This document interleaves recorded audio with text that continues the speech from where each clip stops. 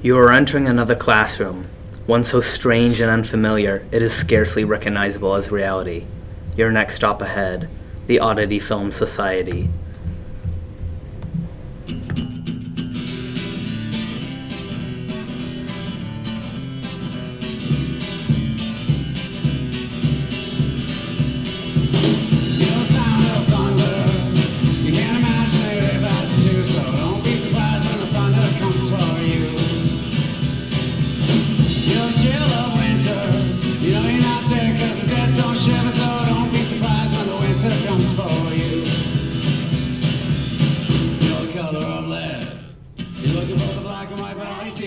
Welcome back to the Oddity Film Society.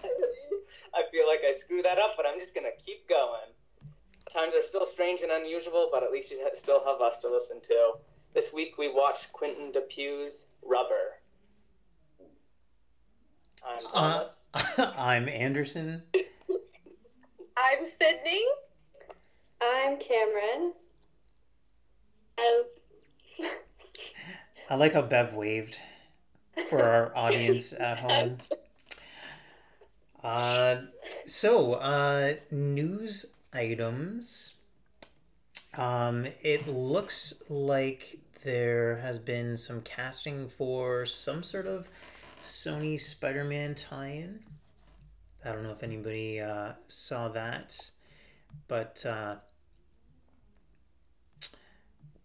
Quicksilver is going to become Kraven the Hunter. Oh yeah, I didn't read anything about that, but I saw a video, like just the thumbnail of it, which was piqued my interest. I'm a little interested too. I don't know how that's all going to fit together. Do you know if it's for the Spider-Man movie that's coming out? No Way Home? Yeah. I don't know. I mean, possibly?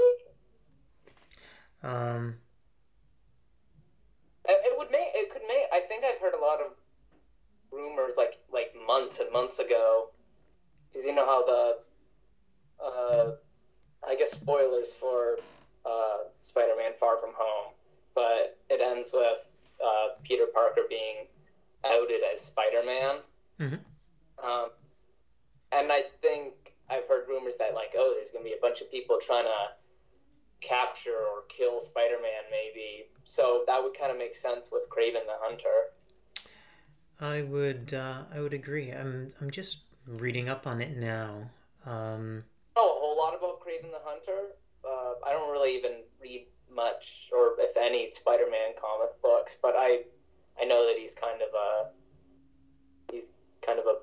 villain of Spider-Man, and the name is kind of self-explanatory. Yeah, just to be clear, Aaron Taylor Johnson is the actor that we're talking about being cast as Kraven, and it looks like here it's going to be a standalone Kraven the Hunter film. Would it be in the MCU, or would it be like a Sony? I think it's a Sony thing, like kind of like the Venom movies and the Morbius movie that's still upcoming. I wonder if they're trying to do sort of like a Marvel Cinematic Universe, but with the Spider-Man characters, laying some groundwork. Like the villains and all that? Morbius, he's a villain, but he's also a hero. Venom starts off as a villain in the comics and becomes a hero, I guess. Hunter, I think, is typically just a villain. So yeah, I've read some comics. There's a pretty good one written by J.M. DeMatteis that focuses on Kraven and Spider-Man. And Kraven, he's just like an adrenaline junkie. I guess he goes after the biggest game that he can find. Kind of sounds like Jack from Lord of the Flies. Yeah, I guess. That's a good comparison. Does anybody have any news features that they would like to discuss? I do. Okay. It was announced on May 24th that Timothée Chalamet is going to be playing Willy Wonka in a Warner Brothers origin story. So that's interesting. I know they remade it with Johnny Depp a few years back. So I think origin story I think is cool. I don't know if it's needed, but I think it's interesting, and I think they're really milking the Timothée Chalamet fandom. I feel like there's much better actors that could possibly do that part, but I don't know any, but not much has been put out about that in general, but it will be a musical. Same with the other ones, but that's pretty interesting. Is it like a prequel to the Gene Wilder one, or a prequel to the Johnny Depp one? That's a good question. I would assume just kind of the character in general. I would be honest, I didn't see the Johnny Depp one, so I don't really know how different it is from the original, but I think it's mostly Johnny Depp's performance is much different than Gene Wilder's. I hope it's a more of a prequel to Gene Wilder's version of the character than Johnny Depp's. They both have kind of similar hair. Long, curly. I don't really gotten like a Timothée Chalamet role sort of like that. So I think it'd be interesting to see him kind of broadening his variety of roles and stuff like that. Do you consider yourself part of his fandom? I was for a while, and then he kind of did some questionable things.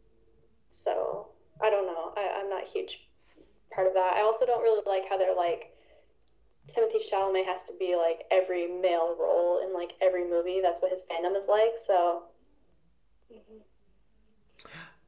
can we talk about what he did that was questionable, or is that best glossed over? Yeah, probably not for the podcast. Okay, all right. Paparazzi and stuff. So just some random news. There's a new trailer for a movie called Last Night in Soho, directed by Edgar Wright. It's worth taking a peek at. It looks sort of fantasy horror-esque. Looks pretty neat. It's about a girl, a woman who travels to 1960s London, I think, when she sleeps, and she becomes this relatively famous singer. But then the trailer definitely goes in like a horror direction. And while I don't love everything Edgar Wright, I usually find them fairly interesting, as long as they don't have car dance scenes. Do you guys want to stop the recording and we can watch the trailer and then we can talk about it? That's up to you guys. I haven't watched it yet. Yeah, we could do that. I think it's fairly short. Okay, I'll hit the pause button. Oon. Wow. Hey, we're back. That was seamless. No, we just watched the trailer for Last Night in Soho, directed by Edgar Wright. Let's talk about it. I don't know if Edgar Wright directed the trailer, but apparently his name's all over the end of the trailer. Edgar Wright did all these fantastic things. He did the story and the screenplay and the direction. What'd you think? First thing that... I'll let you go first. Okay, this is just a quick thing. First thing that jumped out to me was that the main character, or at least, I guess, half of the main character, you could say, was played by Elsa from Jojo Rabbit. Mm-hmm. Okay.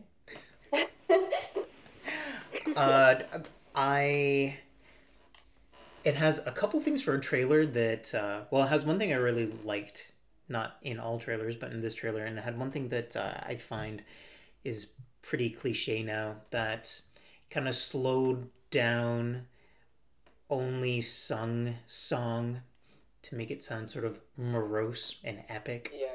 That kind of bugged me. But what I did like a lot was the sound of the fluorescent lighting.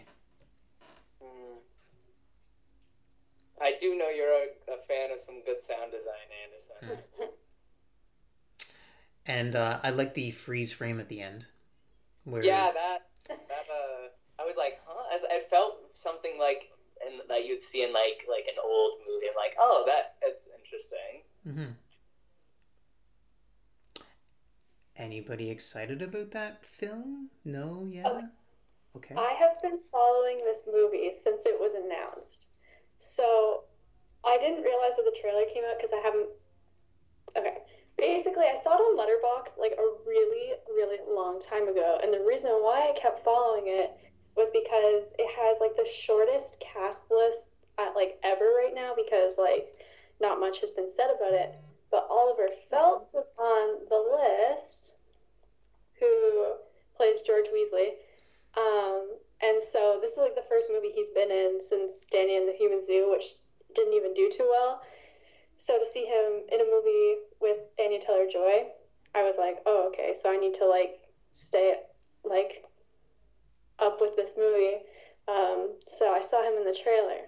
He's the guy who takes the coat off her. So I'm pretty excited about it. What if that's his only part in the movie? What if he's just the coat boy? End up in the theater and just start clapping. But they might just be...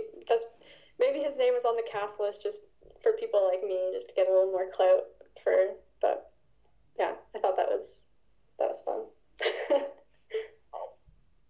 It was almost some like Sam Raimi-esque horror-ness to it, I would say, like with like the hands coming out of the floor and all that. Is very... I mean, I guess that's like any horror movie, but makes me think of the end of the first Evil Dead movie. Yeah, I like the color design. The lighting looked pretty nice, and I don't know. Edgar Wright is at least he's an interesting filmmaker, and to see him kind of foray back into horror, I think will be fun. Yeah, he hasn't. What would Shaun of the Dead be the last like strictly horror thing that he did? I mean, the whole Cornetto trilogy is kind of horror. Like the next two, like the 2 and 3, Hot Fuzz and The World's End, are kind of like horror adjacent, I guess you could say. I would say, yeah, maybe horror adjacent, but I think Shaun of the Dead is the closest, but they're all tempered with comedy. And then Hot Fuzz is more action buddy cop thriller. World's End is more science fiction alien invasion, I guess. This looks more straight up. I didn't catch any comedy beats from the trailer at all. Yeah, that's what I think. You're right. That's maybe what stuck. Like I didn't really immediately notice it, but now that you say that, you're right. There was nothing. I wonder if that's just for this trailer to like bring in a wider audience, or like if it is just gonna be like a straight up serious movie. I don't know. I kind of hope it's serious. I'd like to see that. Has he done a serious movie yet, or have they all been? I think Baby Driver would probably be the closest. It's like there are funny elements to Baby Driver, but it's not a comedy. Not in the sense that the Cornetto trilogy was. But I think that most of the comedy there probably comes from Simon Pegg as a co-writer. So some other news. Apparently Amazon is purchasing MGM, which I think might be interesting as a film studio, but then also getting their catalog. of films. That's sort of neat. So it's a continuation of media convergence of these massive companies just buying up all entertainment. And then, I don't know if anybody's aware of this. Thomas might. There's a comic book called The Sandman, and Netflix is developing that into, I think, like a television series. And they've been releasing some casting choices that they've made, and there's some interesting ones. So the Sandman story is about a family called the Endless, and they sort of encompass all human experience. They're kind of like gods, and so it focuses on Dream. He's one of the members of the family, but then there's also desire, despair, destruction, death, delirium. It kind of covers the gamut of human experience. And in the comics, they're all very pale, like white-faced characters, and they've cast some interesting gender actors in it, some like gender neutral actors to play different parts, and they've cast Kirby Howell Baptiste as Death, which is neat because she is an actress of color, and I thought that was kind of interesting to cast somebody dark skinned in a role who is like particularly like very white. And I wonder if they and I don't mean this in a derogatory way, if they were casting Caucasian people in a similar role, they would paint them white so that they would actually be white. So I'm interested if they're going to go with this very pale approach to these characters, or allow them to just be the color that they naturally are. Could be like Hamilton, the musical. Could be a conscious decision, but that would be interesting to see how they decide to go about it. But I just thought that was kind of cool. I like the idea of casting people based on who will do a good performance as opposed to who fits a physical description. And Thomas, this is my second last piece of news. Evil Dead 4 is filming starting next month for HBO Max. HBO Max. I keep getting streaming services. Too much. Yeah, I agree. Apparently, there's, I think, 80% of people who have streaming services and they're not even aware that they're paying for them. They just sign up and then hold on to them, and they don't even know that they have them anymore. Yeah. My sister had Prime for about a year before she realized that there's a streaming service attached. But I don't know, an Evil Dead film connected to the series, that's kind of neat. Is it like Sam Raimi directing again? No, Lee Cronin, who directed The Hole in the Ground, which I don't know what that is. And then Sam Raimi and Bruce Campbell are going to be producing. Okay, well, I think they'll probably have a big hand in it, then, I imagine. Yeah, I imagine Bruce Campbell will probably make a cameo appearance in it. I hope it's not much more than that, really, and then they can maybe hand it off. But I think it's neat that they're not going for a reboot, they're going for a continuation. Yeah, that'll be fun. And then my last piece of news should probably come from Sydney. She received some exciting news, I think, yesterday, Sydney? Oh, yeah. Excellence in Academics Award. Yeah. So, congratulations. It's a pretty big deal. Mm-hmm. Yeah, it's exciting. You're the most educated, excellent person I know. Thank you. You're welcome. Okay, so that's news, unless anybody else has anything else.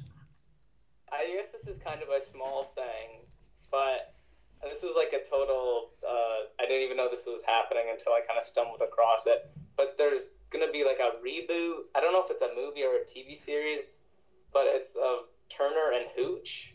And it's got, and it's starring, I think his name is Josh Peck of Drake and Josh fame. Which, I don't know. It's interesting, I guess. I enjoyed the original with Tom Hanks. It's been so long since I've seen it. And I don't know, a guy with his dog. Yeah, sure, why not? Okay, so Like the tagline, Turner and Hooch, a guy with his dog. Yeah, sure. Why not? I'll expect royalties to come in. My list of things that I've watched is pretty short, and I really have very little to say about any of them. But I watched Christopher Nolan's Tenet. What'd you think? Not a lot, really. No. It was okay.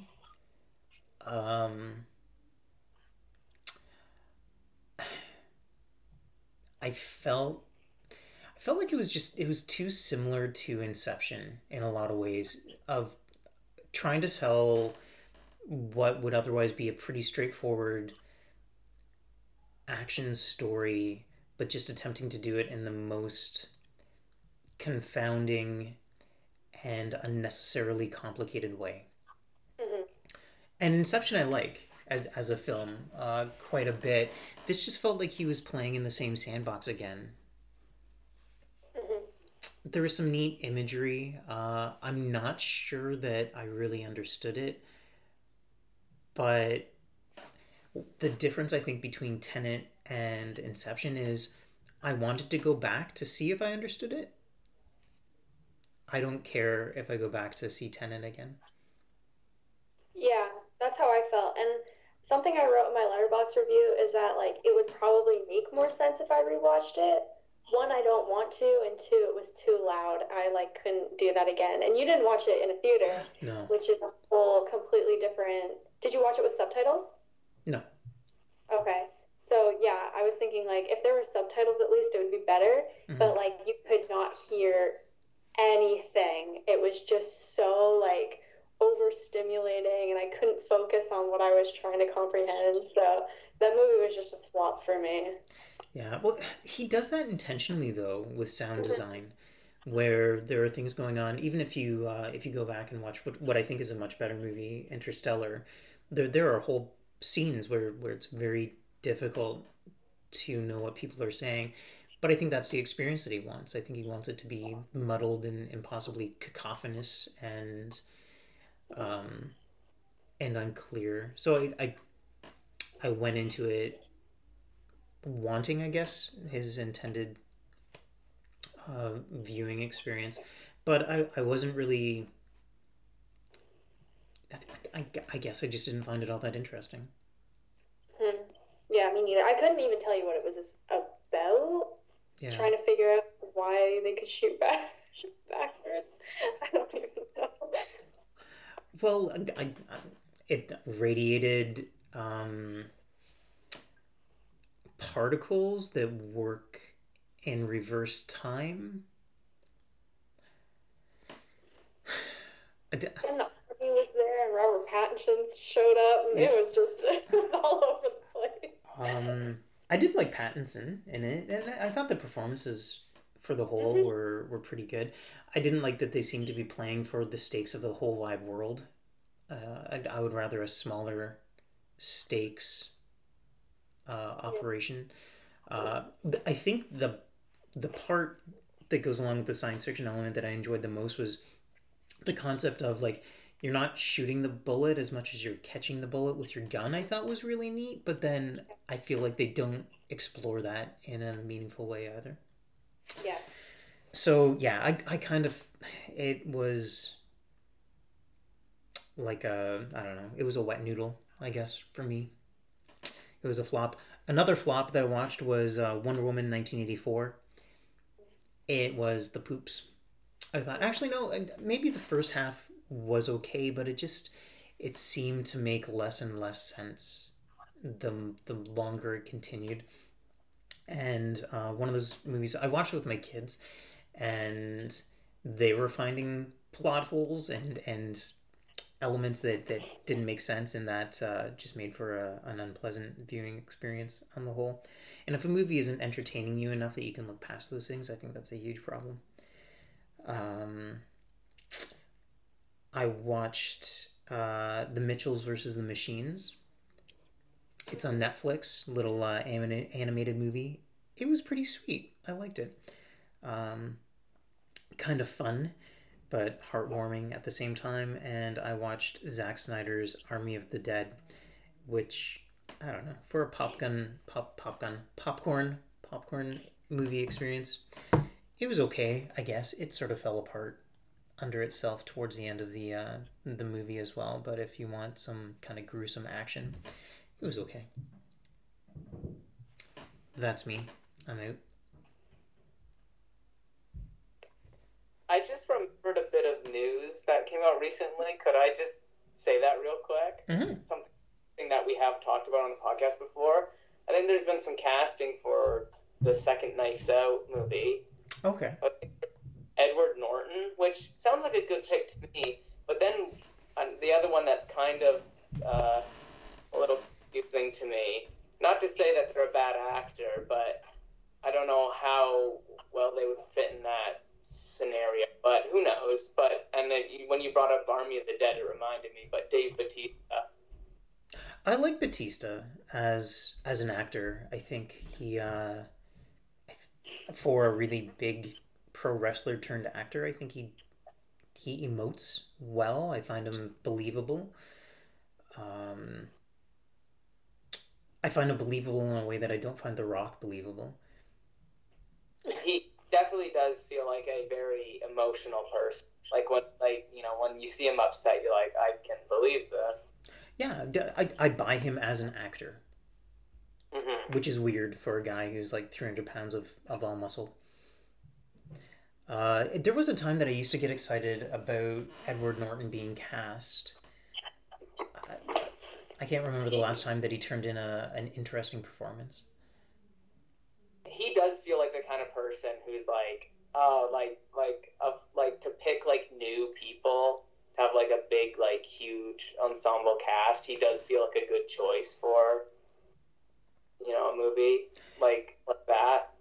I think he needs to be motivated and maybe be given the opportunity to sink his teeth into a role. Otherwise, he always does a good job. It's just I'm not sure that he's always really committed. I think he moved into producing things more. Yeah, he directed that movie a while back. Motherless Brooklyn. Yeah, he also did, I think it's Leaves of Grass. I think he directed that. But he's been producing as well. But like there was a time when I thought Edward Norton was going to be like a major actor. And then he just sort of, I don't know. He didn't really disappear. Just sort of stopped picking really interesting parts. Thomas, what did you watch?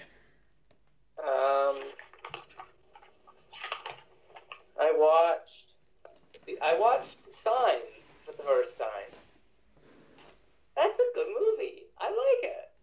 It's a good kind of, it's almost like watching the Goosebumps TV series as a kid. It's like, it's a horror movie and it's scary, but it's not like gonna mess you up. It's not like this is like horrible and upsetting to watch kind of like scary. It's like a fun, this is really tense and suspenseful movie. Has anybody seen it? I have. Doesn't a pregnant lady die in a car crash? I don't think so. No? Okay. There is a car crash element to it, but I don't think the person is pregnant. Okay. I remember not being a huge fan of it, but I've only seen it once, and it was only when it was released. I remember finding the alien um, part of it to be like unusually small, but I think that's the kind of thing that if I were to watch it again, I would appreciate that. That we're getting a kind of microscopic view of what an alien invasion would look like for like one family in the middle of nowhere instead of looking at it in a War of the Worlds sort of way. Yeah, So, I was watching a review of it, and the people in it were saying like, how interesting is that? Like the main characters sleep through the big invasion. mhm. So I think it's a movie that I'd like to revisit uh, because I think today I would really enjoy that, like the family and character element. Yeah, it's a pretty contained movie. Like a lot of it is set on a farm, but yeah, it does a good job with like suspense, and there's a lot of like good, I guess like jump scares, but they're not like accompanied with like big like musical stings like that like startle you. It's just like imagery that you're like, oh no! I don't know why I did that voice, but it's no. I would highly recommend it. It's a good. It's scary, but it's manageable, and it's fun scary. It's a good suspense movie. I also watched The Village, another M. Night Shyamalan movie. Liked it less. I also kind of went in knowing the twist. Does anybody care about spoilers for The Village? We kind of didn't go. We kind of went full spoils with signs, but I think everybody knows like it's an alien movie, or a lot of people probably know it's an alien movie. And there's not really a twist in that one. Yeah, so I don't know. What do you want to explain The Village, Mr. Anderson? With spoilers? Sure. Yeah. Well, it's been a very long time since I've seen it, and I hated it. Uh, so I guess imagine a community that it it looks like it takes place probably somewhere in the early 1800s, if not earlier. Um, and small little community, very close knit, cut off from the rest of the world. But they are plagued by these monsters that sort of invade their town and their homes every now and then. It's kind of like almost like they get raided. Is that accurate? Yeah, about yeah. And then you find out that the big twist for this is that it doesn't take place 200 or 300 years ago. It actually takes place in modern time, and this is just a group of people that decided to start a commune that was off the grid and to keep everybody, like the children, from seeking society at large, was to concoct this monster threat to keep them complacent, I guess. Yeah, like keep them from leaving and all Mhm. that. I thought, yeah, so I went into it knowing the twist, which maybe took away from it. I will say that the look of the monsters is pretty cool, despite them being like just costumes. Mhm. Like I think the first time you see one of them is Joaquin Phoenix is like he's like hiding on the side of a house, and like it's kind of like partially blurry, but it just kind of like walks up to like the front door of a house, and it's unexpected, but again, it's not like there's like a big like jump scare noise, but it's like unexpected, and it's kind of creepy, but it's also like that's a cool shot. And they have a really cool design. Like they have, it's almost like a porcupine kind of thing. Like they have all these like quills coming out. They wear like, I guess I'm trying to think of how I would describe them. They're like these like big hairy monsters that wear like red cloaks, and then they have all these little like spikes coming out of their back that like poke through the red cloth. I don't know. I think it's a pretty cool design for the monsters, but yeah, I didn't love it. I also watched on Disney Plus the first episode of MODOK, which is a stop motion animated, I guess, supervillain show, but it's like this supervillain who also is like a father and a husband, which is kind of funny. It's nice to see that there's a like stop motion, even for some like a big company like Marvel. Like they could have done this CGI, but I like that it's stop motion. I like that. Is it actually stop motion, or is it computer animated to look like stop motion? I'm pretty sure it's stop motion. There are some things in it that make me think that there's possibly some CGI used, maybe with like mouth movement and stuff, and I'm sure some of the backgrounds are probably stop motion or CGI, computer generated and all that, but I'm pretty sure that it's stop motion. So that's all right. I've only seen the first episode, so I don't really have a whole lot to say about it yet. Watched an episode of The Simpsons, watched some more Lost. It's getting a little convoluted, I think. One character has just moved to the island with a big steering wheel that's like in the island. It's weird, but I'm gonna keep watching it because it's I think I said this on another podcast, but it's nice to have something to just watch and just binge. Do you have a favorite character? Sorry? Do you have a favorite character? There's a lot of good characters on the show. I think I do actually have it's a more new character. I think his name's Daniel Faraday. Mm-hmm. He's just kind of he just kind of like stumbles over his words. He just seems like one of those he almost seems like a Lloyd Dobler character where he's like this is a nice guy. He just seems like a nice guy who's just like he's smart, but he's just he stumbles over his words a lot. Mm-hmm. I don't know. I think he's also pretty relatable, I guess.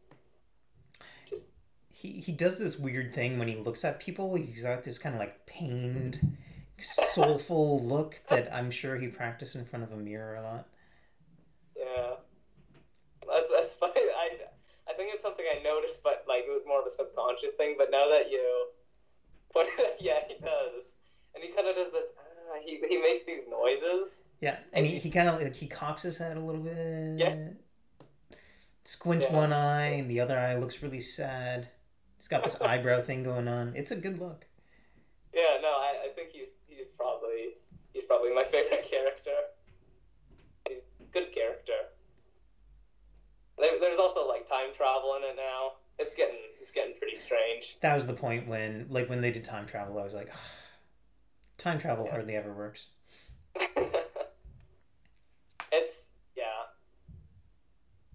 It's interesting, but yes. So there was a cliffhanger where Daniel Faraday is in the past, which is how did he get there? I guess I'll find out soon.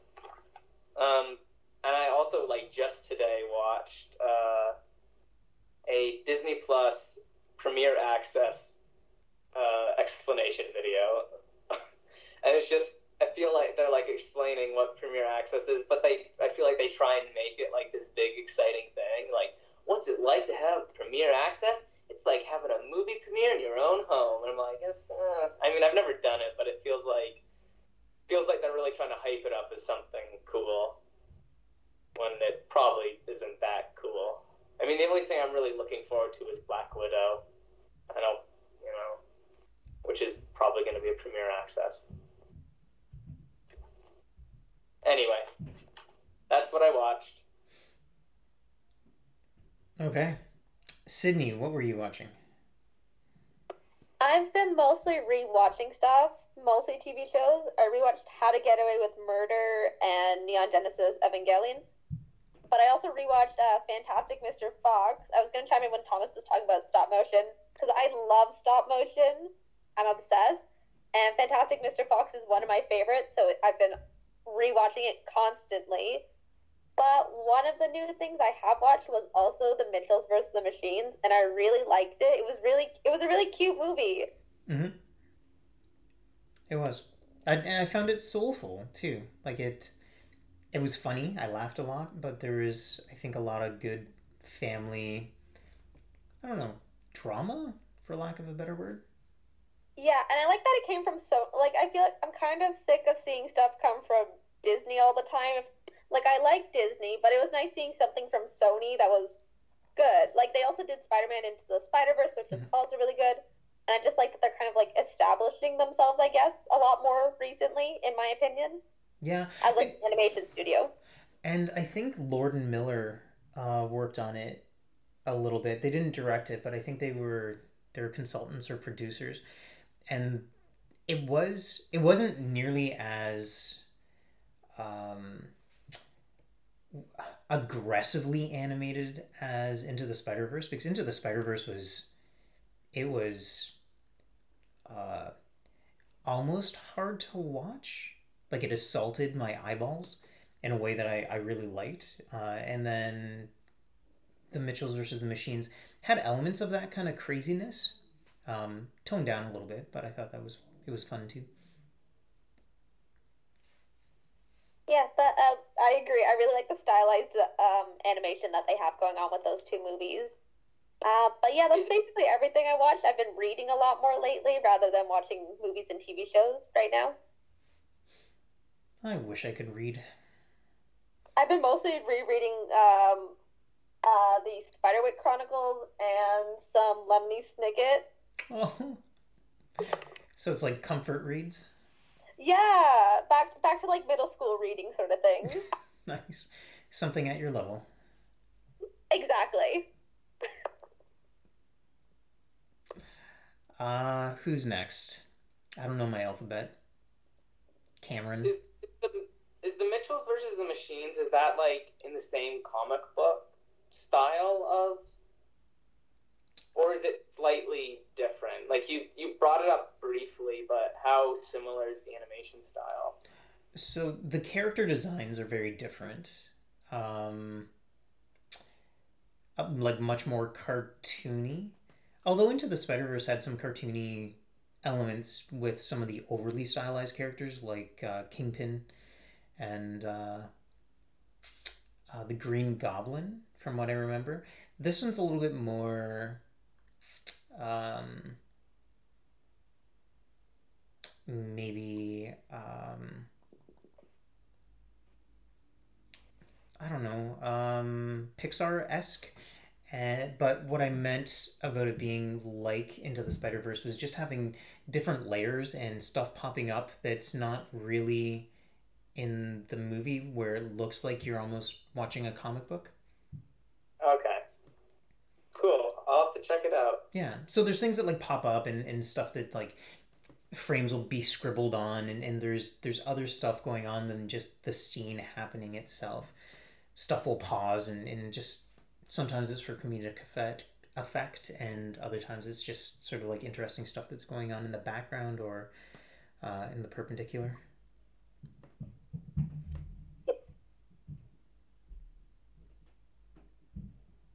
Cameron. I only watched one thing. I watched Fantastic Beasts and Where to Find Them. I kind of put off watching it for obviously a long time. I did not enjoy it in the slightest, but that's okay.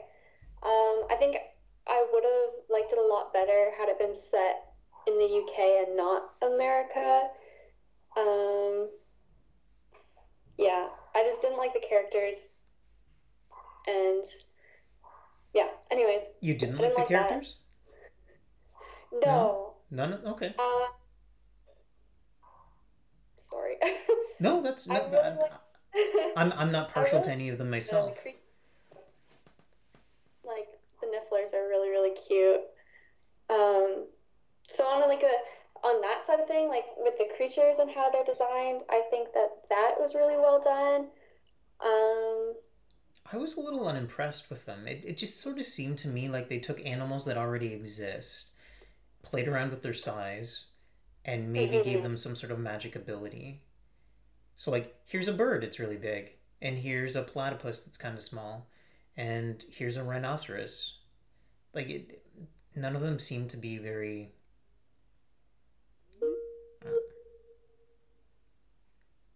We are having internet issues. I mean, like, when I say that I don't like the characters, like, I mean, I kind of do. Like, I relate to Newt Scamander, like, a lot, but at the same time, I just was like, he's really dry, and, like, as a wizard, I would just, like, want more from that. And I also, like, I thought, like, it was really cool, like, how they used, like, spells and stuff like that. Like, it felt like, okay, like, I am watching something a part of the Harry Potter franchise. And I think this is why I would want it set in the UK, that they change Muggles to No-Maj for the Americans, because that's so, like, annoying. Like, Muggles is so much better. But, yeah, I didn't enjoy that. I'll probably watch Crimes of Grindelwald, because there's, like, they bought, like, 5 Fantastic Beasts movies, I think, so There's like, ton. you make this the next Harry Potter. Yeah, I don't know how they're gonna stretch out this series, because the second one to me already felt like a really just awful movie. I don't know. Yeah. I don't know how they're gonna stretch this out into 5 more. Mm-hmm. I think they're just trying to squeeze their like as much money out of the Harry Potter franchise as possible. Yeah. HBO is working on a TV show right now, so I don't know. I'm not really into the whole spin-off things, or I know Fantastic Beasts is supposed to be a prequel, but I don't know. Go ahead. I enjoyed the first one. I think I don't know. I don't think it's a good idea to try and, make a whole huge franchise out of something that they could have just done 2 movies. Yeah. But it's like they're really trying to push the story as far as it can go, so, like, there's not really... Anyways, I'm rambling. No, the only kind of prequel that I would want for Harry Potter would probably be, like, a Marauders era, like, early Hogwarts. Well, not early Hogwarts, I guess, but, like, I don't know. That's the only kind of prequel that I would be into. But, no, I'm not into this Grindelwald situation. Yeah. But, yeah, so that's all I watched. So I got cut off. Yes. And I would like to come back and chime in. Yes. I don't know why they couldn't have just had a spin-off single movie that was the Magical Beast movie. It felt weird that they like crammed in this Grindelwald part. Mm-hmm. That seemed unusual. I would have liked to have had it just focus on Newt Scamander running around New York collecting monsters and creatures, and it could have been like Ghostbusters, but instead of ghosts, you would just have him trying to collect these creatures that escaped. And I think it would have felt like it had more of a singular identity, but then they tried to like fold it into this other thing, and I don't understand why all of the other movies that are going to come, they're a Fantastic Beasts movie when they really don't have anything to do with Fantastic Beasts. It just seems weird. Yeah, I listened to MuggleCast, which is like the Wizarding podcast, and that's what they say, like, we need more beasts in Fantastic Beasts. And that's true, like, I feel like that would be, like, just like the Newt Scamander trying to conceal the identity of, like, the Wizarding world in New York, because you don't really get that, like, the only sort of, like, non-Wizarding world that you get in the Harry Potter series is, like, Grimmauld Place or Privet Drive, but that still, like, feels very, like, Wizarding World-esque, so I think to, like, take that out and put it into New York would be, like, really cool, so you get this whole new setting, but it's still, like, the same, like, adds on to the story. Yeah, but yeah. But it's been a while since I've seen it. I don't feel like they took advantage of the setting though that much either. It didn't feel particularly American, and it didn't feel particularly, when's it set, 1920s?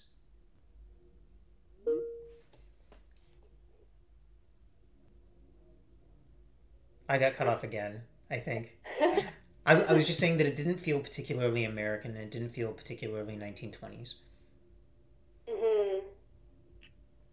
So Yeah, I they put agree. it in a setting, and then they didn't really, like, yeah, the cars looked the part and the costumes looked the part, but I don't feel like I learned anything about what wizarding would have been like then. Mm-hmm. And And technically, the costumes weren't okay. historically accurate in the 1920s. But I also found, is it supposed to be in the 1920s? mhm, Yeah. I think so.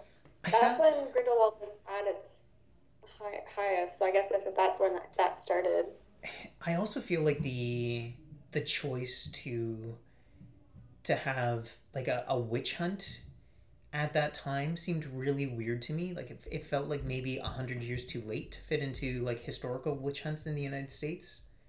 Like it would Yeah. have been neat to maybe go back to like Salem and Hmm. like when there would be, but that might be too dark, or maybe bump it up to maybe the 1930, well no, it would be like the 1950s with like the communist witch hunts. That would make more sense. It just felt, I don't know, like some weird things Yeah. were combined.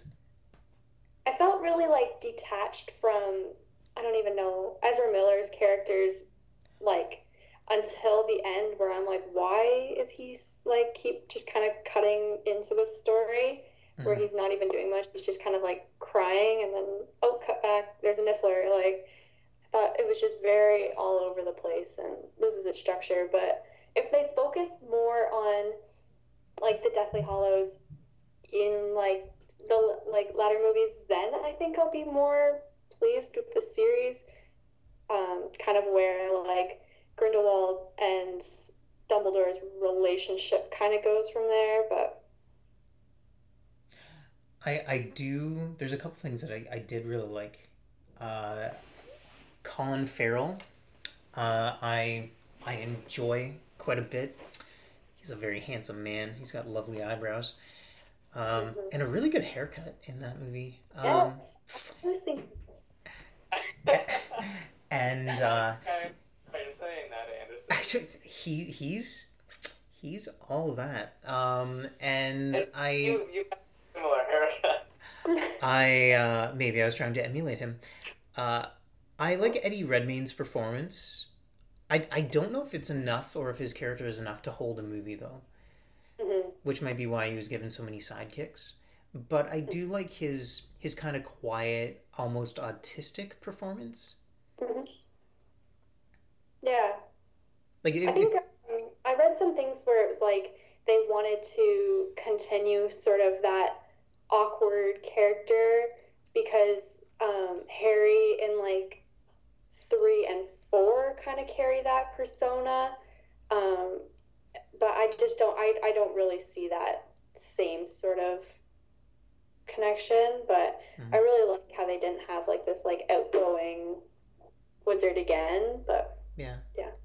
I think they could have exploited it a little bit more. Like, if he is going for an autistic kind of performance, that like here's a guy who relates more to animals than he does people, and there are neat little things where he didn't really look people in the eye, and like he's like timid and nervous. I thought that was neat for a hero. Yeah.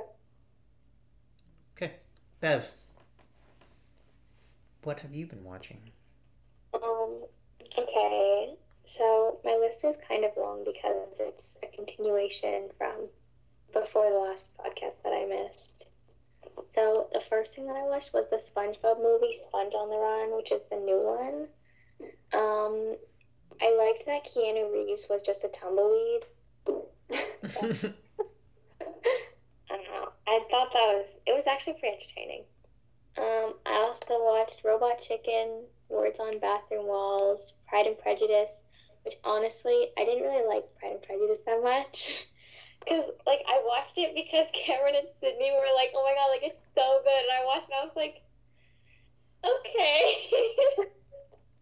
It's so like, good. I think we should have unnecessarily long. I think we should have some time for Sydney and Cameron to compose a response that they can deliver without passion. I was like, what are the odds? Like, everybody's watching Pride and Prejudice. Like 3 weeks in a row of I watched Pride and Prejudice. I don't have much of a response, but just no. That's just no. Just say I'm not mad. I'm disappointed. Yeah, that is disappointed. Yeah. Yeah. Well, I'm not gonna watch it again. So I felt a sharp pain in my chest. Please tell me you watched that on a DVD and you took it out of the DVD player and broke it across your knee. Throw it like a frisbee.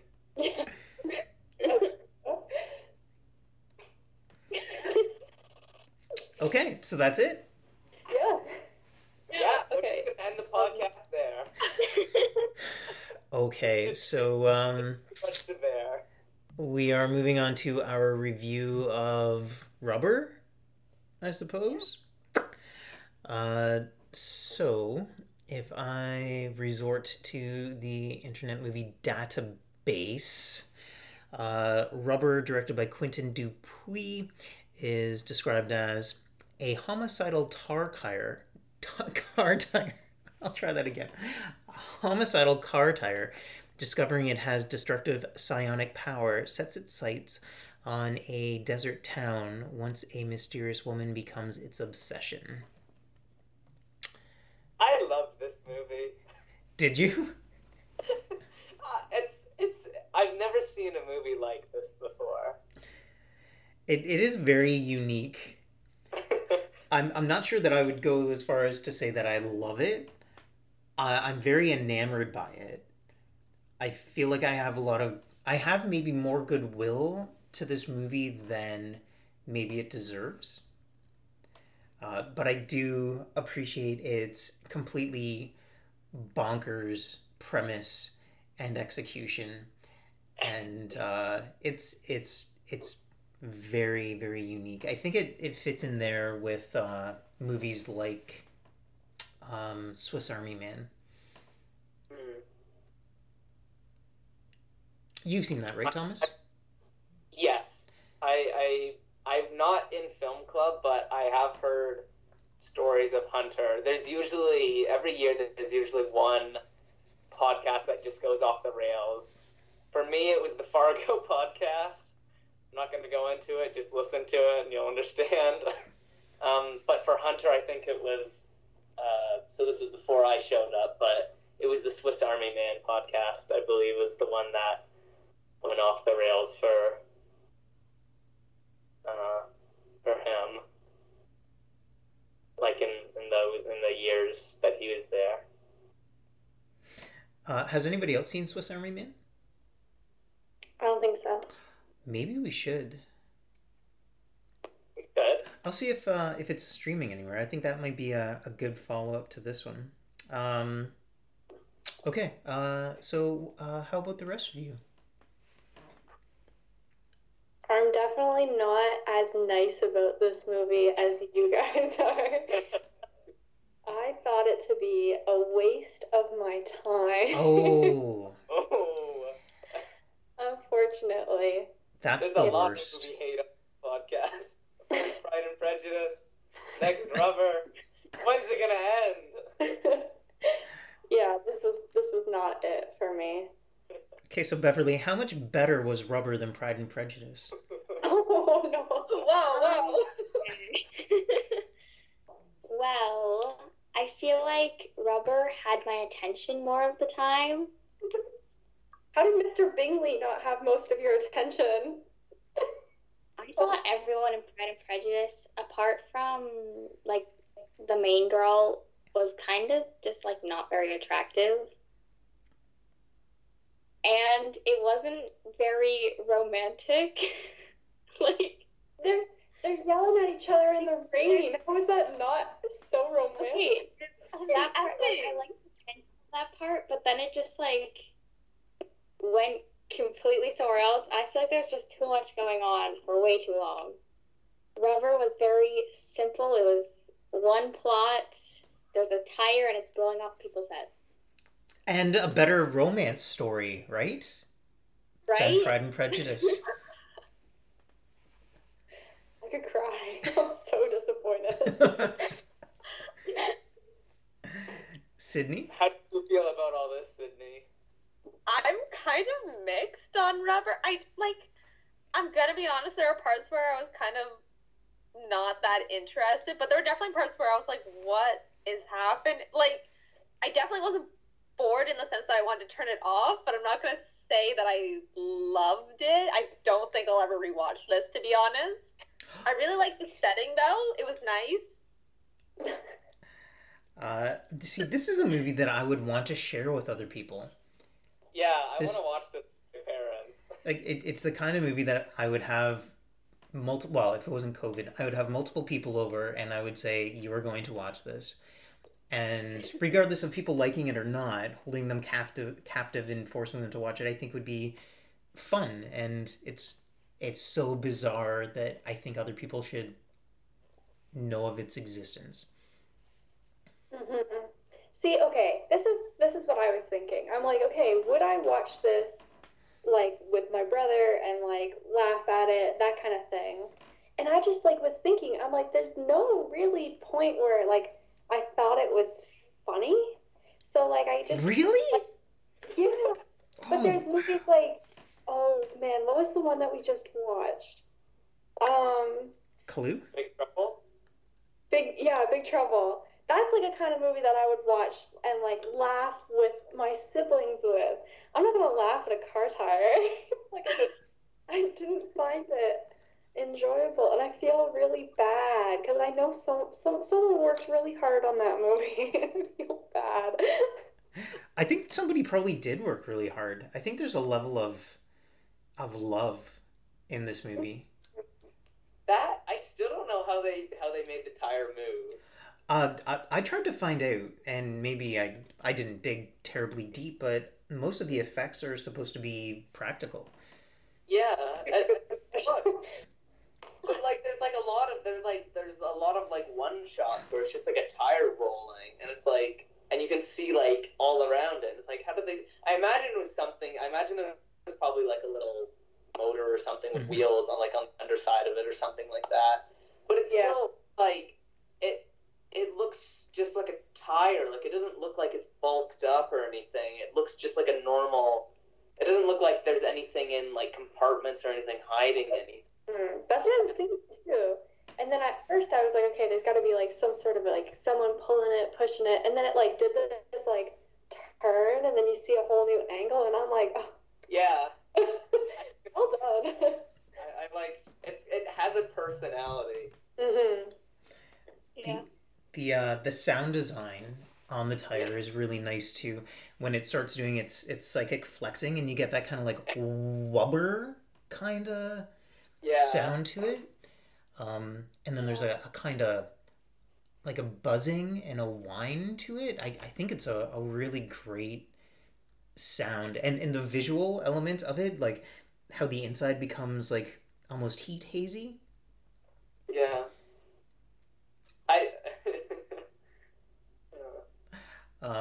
So I think the major fault with this movie is the runtime. I think if it was 60 minutes, it would be a lot better. Mm-hmm. And I say this repeatedly, and it was maybe a little bit of a contention for films like No Country for Old Men, where I say like I like the patience that the filmmakers have and the deliberate pace, that they don't feel the need to rush things. And this one, it just felt like they had maybe 45 minutes of material, and they drew it out to an hour and a half. Mm-hmm. I was gonna say, I didn't want to sound mean, but I did find myself like using that kind of 10-second skip button. I can understand you wanting to do that. Because it's kind of like Lord of the Rings, where it's like, how many shots do we really need of people traversing terrain? Like Lord of the Rings, it's like, oh, they're climbing up a mountain. Oh, they're going across a field. Oh, they're crossing a stream. Oh, another mountain.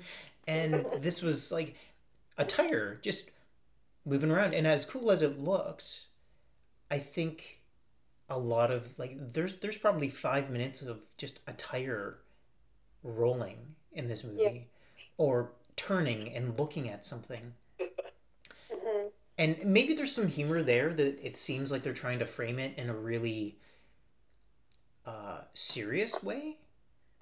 That they're giving this ridiculous premise like a serious treatment, and that's kind of, I don't know, maybe fun, but I think it's trying on your patience, and it's not like one of those movies where it pays off, I don't think, in any ways. Like if you're watching a David Lynch movie, it's going to try your patience, but when you get to the end, there's kind of a merit to that, and this is maybe too goofy. Mm-hmm.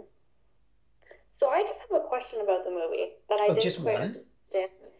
Well, okay, so the people with the binoculars that are watching the movie, why would they take them there to watch it if they were just going to poison, if they didn't want them to watch it? Well, I guess that depends on what you think those people are. Like, what's their role in the movie? I thought that they were us watching the movie. Okay. I think like the cop, Bob said, no reason. Wow. Okay, so if you want to go back to that, I love that opening scene. Mm-hmm. Yeah. With the car, when it's like just side swiping on the chairs. I thought that was so funny. And the chairs that were obviously put together without any screws, they just get nudged and they fall apart. He climbs out of the trunk. He's got the glass of water. He pours it out. But I think the movie is saying that there's no reason. Kind of like in Alice in Wonderland, there's, I think, that bird that's always trying to find the moral to the story. So I think it sets it up in a way where, like, here's a movie where there's no reason for anything we're doing. But I don't think that's the case. There is. I don't think it's that nothing means anything. I think there is meaning. Or maybe I'm trying to find some sort of message in something that has no message. I'm sure there probably is somewhere in there. But if you go back and you look at the examples that he gives, and they come back to this a little bit later, where, like, why can't we see the air? No reason. No, there's a real reason why we can't see the air. The particles are pretty far apart, and they don't transmit light, and there's a reason for it. Sydney could probably explain that more. Monologue, though, Mr. Anderson. Sydney, can you explain why we can't see air? No, I understand. I'm joking. Sydney, explain it. No, okay. All right.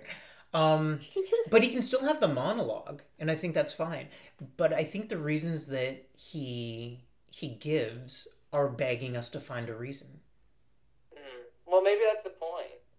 No, I think that is the point. So I think they have this idea, and it's begging us to find a reason. So he says there's no reason, but there is a reason. Mm-hmm. So I think that Cameron's right. I think the people in the desert with the binoculars, I think they represent the audience. And I think the movie is about the relationship between a film and filmmaker and audience. Yeah. And especially when he goes to the van and is like, this doesn't make sense. Yeah. Yeah. And like, it's just like a flamethrower. And like, it's like, I want something exciting. And so you get these people that are commenting on the movie and what they like and what they don't like. And things start out with a level of interest by the filmmaker that I think is supposed to be represented by the sheriff and the guy who calls him master. Mm-hmm. Yeah. And so they're like the filmmakers, and then everybody else, I guess, is they're the actors, or they're the material. The guy in the chair says, "I'm not a character." At the end, when the tricycle comes out, which that's a whole other thing we got to get to. But he says, "I'm not a character. I'm just walking." Yeah. So those group of people, I 100% agree. They're the audience. Mm-hmm. People like the cops, and I mean, maybe the cop is a filmmaker, but they're all in the world of the movie. Right. Mm-hmm. Yeah. So they're characters. Yeah, I thought it was like gonna be like a plot twist. This is like the Truman Show situation kind of thing, which I guess it kind of was, but I feel like it didn't like execute how like the Truman Show kind of did. But the Truman Show is literal. Yeah. This is a metaphor, and so it's abstract. Kind of like if you're looking at like a beast fable, like the tortoise and the hare, or the scorpion and the frog, where it's like there aren't really talking animals. You would probably not really have a frog and a stream and a scorpion together in the same environment either. Like, it doesn't make sense. And so I think it works in metaphors. I don't know if the metaphor it like makes complete sense, but I do think it's about like here the guy starts off and he's like, I'm making this movie where there's no reason, and he's kind of excited about it, and he does this monologue, and then as the audience is watching and they're commenting, he kind of loses his interest, and so it's like, let's get rid of the audience, and then we don't have to do it anymore. And then like there's different levels of people relating to it, and there's the one guy who's like, I'm gonna stick with it to the end, but then he starts telling them like, this is what I want out of the movie. I want big explosions, and I want what I want. And then the filmmaker is kind of like, screw it, and he's like, I'm just gonna finish it. Here you go. And so I think it's just like a long sort of narrative about that, the relationship between the audience and the product to a degree. Yeah.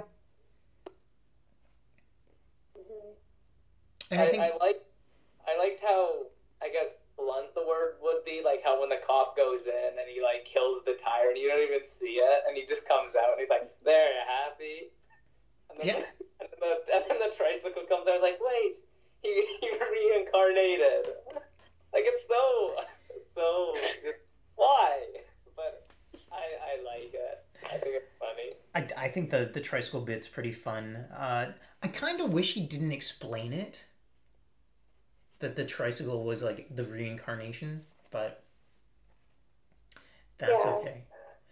But so it could have been like another thing that he was like hanging out with that we didn't see, and then like now we see it kind of thing. But I don't know. If it's all a metaphor, I don't know what the tire means. Yeah. And I'm not sure about its relationship with the French lady, who's a horrible actress. Yeah. She was rough. I think her performance works in this. Yeah, maybe. I thought the other performances were pretty good though. Like I thought the police officer was great. I liked him. I liked his servant. I thought he was kind of funny. I love the story that he tells about his brother falling down a crack, and then he picked up a rock and killed him. So... and he stopped crying. I just picked up a rock and I smashed his face. It's so like, what? Well, and just before that, he kind of loses track of what he's saying because he's eating some like dessert, and he's like, "Where was I? All right, I was about when I killed my brother." Okay, so it's what even was the story? It was a slippery rock on a mountain or something, and he fell into a crack. When he was young, his dad took them on a trip to a mountain, but they didn't have any money, so they couldn't go snowboarding or skiing, and so they just went out and they walked around in the snow, and they didn't have shoes, and then slippery rock, crack, Rock. Yeah, this thing. That was like, what? They didn't even have shoes? Walking in the snow? I don't know. The the inclusion of the turkey I thought was really fun too. I thought the scene in the hotel room where he's like just there with the turkey and it's like, oh, there's a turkey in the room. I thought it was gonna go in a very different direction that I'm happy it did not. I didn't even think about that, and now it's in my head, Anderson. But then there's the turkey eating scene that I think is really great, where they devour it. I thought it was a human head. Oh, okay. And they reverted to cannibalism because they were so hungry. Oh. And it took me until they explained that they had like they were poisoning them with food. And I'm like, oh, so they didn't eat each other. Okay. It took me that long to comprehend. It was one of those things where it was like they're gonna poison him, but he's also gonna cook it into a very nice looking turkey. Like this properly cooked thing, and he just dumps it out in the sand. Were they that hungry? I mean, like, how long were they out there for? I mean, maybe that just adds to the weirdness, but that they all just immediately just like rip it apart, like it's like they're zombies or something, or like the kids in Lord of the Flies with Simon. There's another Lord of the Flies thing. I think it's supposed to, again, it just represents them as an audience. That the majority of audience members will sit back and critique whatever they want, but as soon as they're given something, they'll just consume it and not think about it. And so you have people making films and it can be crap that's just like kind of thrown out at them. And when like really it's just like poison content. Wow, I really like that. That's a really good connection. Well, I think that there's substance. I don't think it's a perfect movie. I think it's a neat metaphor. I don't know if it holds water. I mean, the tire's got a hole in it, so that's true. If it was properly fitted, it would hold air. Yeah, and it wouldn't sink. That's true. Because of the too. I think what made me come to that sort of analysis is at the end when the tricycles roll up on Hollywood, that they start in this sort of, I don't know, desolate. You can't even call it a town, right? Like there's like a motel, I think, and that's about it. Yeah. And then they roll up on Hollywood. It made me think that it has some sort of commentary on Hollywood, on film, I guess. And then I kind of backtracked and tried to figure out some things. And so the French lady, I don't know, maybe it's a comment on how we objectify women. Yeah, there was definitely a scene of objectification. Yeah, because now that you say that, like how the audience was like reacting to that, and that's yeah, I always get more out of like the movies that we watch after we talk about them more, but I still strongly dislike it. That's why we talk about them. Yeah. I gotta say, I love the bomb attempt at the end of the movie to and the French lady, I should know her name, but I don't, where she's reading that script and she's trying to get the tire to come out and explode her. I like how convoluted the plan is. I like the script. I love it when the sheriff takes over and starts reading. Yeah. And, like, who wrote this? Which I feel is another thing that's probably kind of a comment on like the movie. Like that's like kind of like some people who are watching this are probably thinking, who wrote this? What is this movie? Mm-hmm.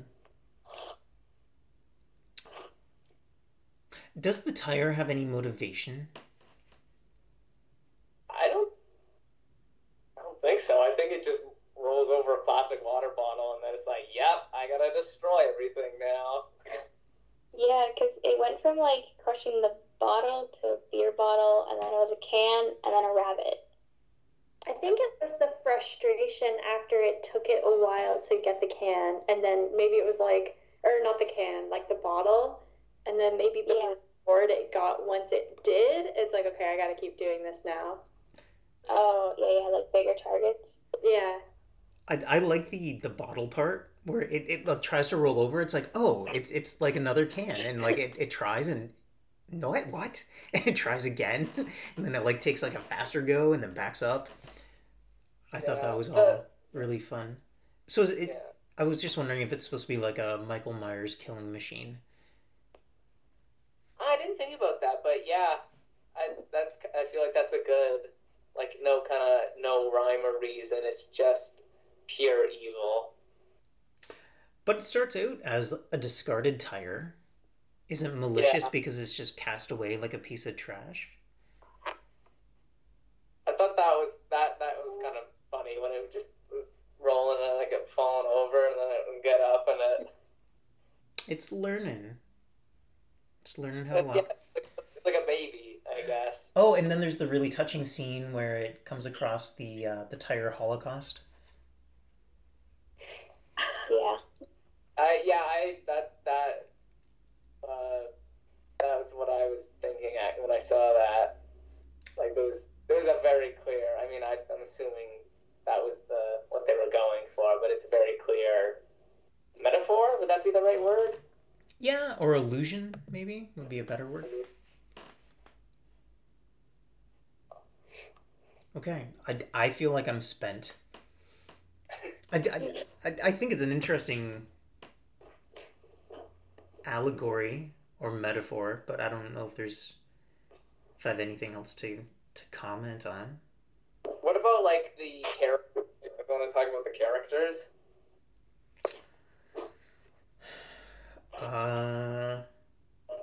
The sheriff's kind of fun. I don't feel like there's a lot of character. He was probably the best part for me, I think. I would love to perform that monologue. I think that's a good monologue. It captures your attention. You're like, what? You're kind of like, what's he going on about here? Mm-hmm. But it's fun. Yeah. Everybody feels like they're kind of like he, especially. I would say, feels like he's just like having fun. Mm-hmm. That's like nobody. You can tell that nobody's taking this seriously. The guy in the wheelchair, the last audience member, I liked him, and I was kind of surprised at where his character goes towards the end, where all he wants is a big explosion. I thought he was going to be that audience member that's like, I'm going to stick with something through to the end, and I'm going to think about it thoughtfully, and I'm not going to get distracted. And in the end, he's just like, no, just give me explosions. That's what I came for. I was a little surprised by that. Does that maybe say something about, viewers? You might think you want something, but then by the end you want to be like, this is too boring. Give me something. Yeah, I don't know. That doesn't seem to be a fair critique about critics.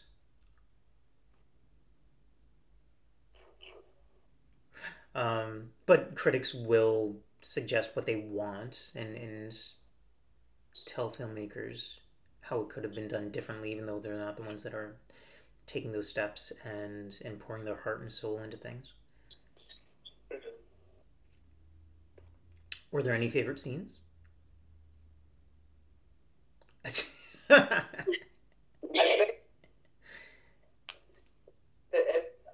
don't mind going last if there's other people who want to talk. I feel like I've talked a lot about this, so if there's other people who want to jump in, go ahead. This is just a shot, and it's pretty simple. It's when the tire, I think, is approaching its first human victim, the guy at the gas station with the pickup truck, when the tire is just sitting beside the pickup truck, and the guy looks out and he's got these aviator glasses on, and you see the reflection of the tire in his glasses, and it's like the tire would be kind of like his like the irises of his eyes. It's just really, it's neat. And then again, really good sound design when his head blows up. Yeah. Other favorite scenes? I think for me, probably I liked the opening where like the guy was just standing there with the binoculars and like I see these chairs and the car pulls through because it was like trying to swerve through them but hit every single one. So I don't know. I just thought that was a great way to open the movie. I was, yeah. Was there any other favorite scenes you had, Beverly? I mean, I like the end too. Like it's just rolling, and then all the tires that are on the side of the road get up, and then there's just like a gang of tires rolling down the road.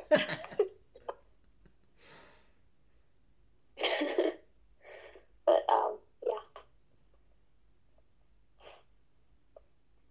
I would agree with Beverly that opening scene with the guy with binoculars and then the car kind of spurs up. I was wondering.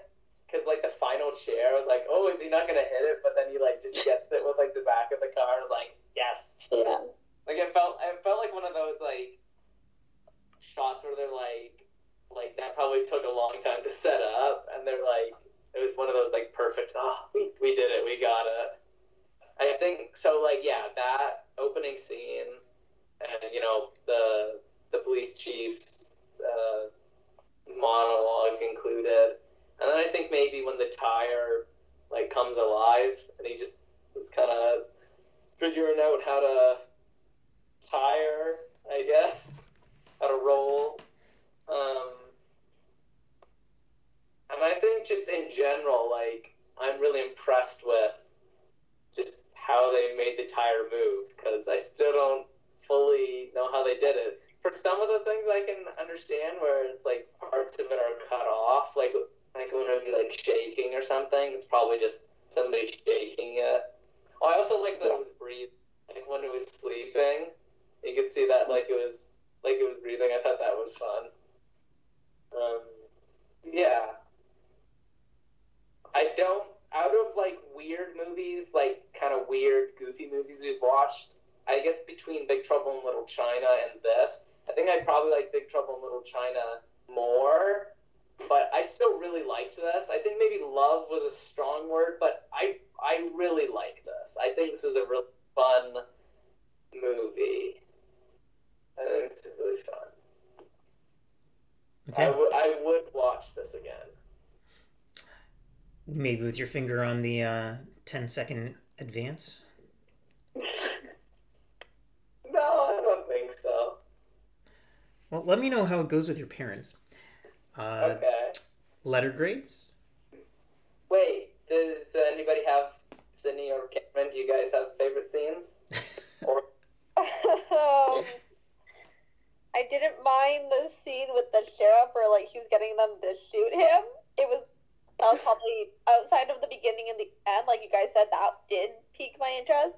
But then after that kind of like ended, I kind of lost interest. But the sheriff scene kind of interested me again because like just the absurdity of like they didn't know what he was going on about, but this one guy was like completely okay with just shooting him and nothing happened.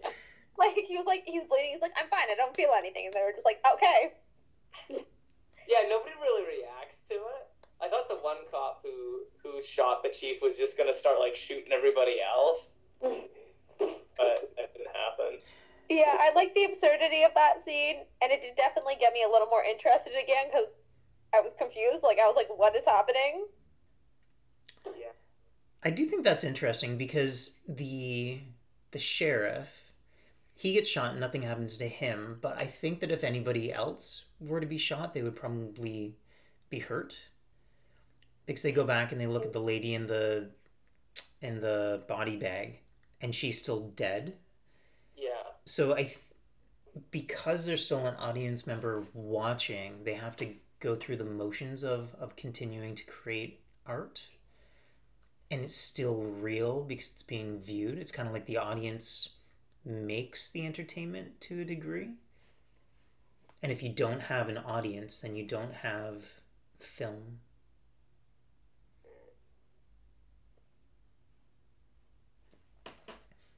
Okay. Cameron, least favorite scene? I don't know. Just like we said, like the overextended like rolling scenes. But I do like the opening monologue, and I do like the ending. And like Sid said, like that when the cop gets shot, I do think that piqued my interest. But at the same time, I was just still kind of like, I still don't really know what's going on. So yeah, I don't know. This movie just wasn't it for me, unfortunately. Okay. Can we do letter grades now, Thomas? Is that all right? Sure. All right. I think I'm gonna go B plus, maybe. I do appreciate how completely wacky it is. The premise is completely ridiculous. I think it works in a really interesting way on a symbolic level. I think that it could yield a lot of different interpretations and not just mine, which I always value, but it is, I think, fairly long given the content. And like long to the point where I do feel it overstays its welcome. The interesting scenes are maybe not too few, but it feels like they're too far in between. I really like the sound design. I think the effects are really confounding, and I think it looks pretty good. I think it's shot well too, particularly for something that could just be a really goofy joke. They take it serious, or they make it seriously. Yeah, they take like something that could be like a cheesy B movie, but there's love. Mm-hmm. Well, Beverly was mentioning Robot Chicken earlier. Yeah, it could be goofy in like a Robot Chicken sort of way, but it's not. It's something a little bit more than that. So yeah, B plus. I definitely don't love it, but I think it's a really interesting oddity. Okay, Thomas. I think I'd give it then between an A and an A minus. I think I'll go with A. That's kind of yeah. I'll go with A. I really liked it. And I think I will watch it again. Okay, Sydney. I'm gonna give it a C. I liked the setting. I thought the desert was a really good choice. Some parts of it were very good, and I feel like it could have been a really, really good like short film. Like if you cut down a lot of it, it would have been really, really good. But I also agree that it drags on way too long for what it is, and that takes away from the value of the film for me. Cameron. You are muted, my dear. I'm gonna give it a D plus C minus. Oh, okay. For reasons we said, I mean, like, you can obviously see, like, the care they put into the movie. I guess maybe, like, I know it's not everybody's taste, and I know, like, I'm with a huge group of people that probably really don't enjoy this movie. Yeah, it just wasn't for me. Okay. And Beverly. I'm gonna give it a solid B because I will probably end up watching it again, but not by myself. I thought Beverly would find this a hoot. I enjoyed it, but I feel like I would enjoy it more with other people. Yeah, I agree. I think it's maybe other people would make it seem a little less long if you're having fun and you're talking and having that fill some of the gaps. I just thought you'd get a kick out of the premise of a tire having psychic ability to pop people's heads off. I mean, I did, and I looked in like the recommended thing or like the related thing underneath on Prime, and there was a lot of other ones where it was like a pair of jeans that kill people, and just like other like random objects that just went on like murder sprees. So I might watch some of those too. Okay. I think those other ones will probably be a little more along the lines of the goofy way that it could have gone. I remember one time I saw a movie about a murderous prophylactic. It's yeah, that was a weird thing. So I think that Cameron was right on the money about other people not appreciating it. If we go to Rubber, its approval rating is pretty low. I'm just waiting for it to load because I forget what the number was, and I'll read you the consensus. The consensus is a clever premise gets plenty of comic blood and violence, but it's hampered by some questionable storytelling techniques from director Quentin Dupieux. I don't know if the techniques are questionable, but the gave it 68%, but the audience gave it 46%. So that's pretty low. And then if you run over to the Internet Movie Database, its average score is 5.8. And I could not find anything on Common Sense Media or MovieGuide.org, unfortunately. But all right, that's our review of Rubber. And I was just looking at other movies that he had directed. I'm not familiar with any of them, but I think I might try to pick them out. I think it might, one of the things could be that he's a French filmmaker, and French films are a different kind of animal. So, I think we talked about Swiss Army Man for next time, perhaps. I'll check it out. It might be an interesting follow-up for this one. Thomas, you're muted. I think it's funny. We started we'll be like, yeah, let's get back into the horror, and now we're like, let's just watch some weird stuff again. Yeah. I don't mind it. I think Swiss Army Man would be a good follow-up to this, and then maybe after that we could do something like Evil Dead. Or yeah, it was supposed to be our horror movie, wasn't it? Yeah. Yeah. It's not really. I don't know. It's a horror premise, I guess. I don't think so. I don't think that there are any really. Right. I didn't see any really interesting horror movies on any streaming services. Us is on Netflix right now. Really? Yeah, I like that, but we reviewed that recently, didn't we, Thomas? Yeah, that was like the first movie of last year. Watch that. We could do Get Out again.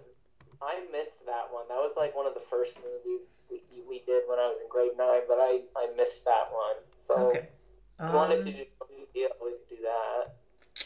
Yeah, I would like to review Get Out. Are we still recording? Yes, we are. Okay. But we should probably stop. Nobody needs to listen to this part of things. Okay, so thank you for joining me. Thank you for joining us. And we'll be back with something next week or the week after. Yeah. Okay? Have an A1 day, listeners.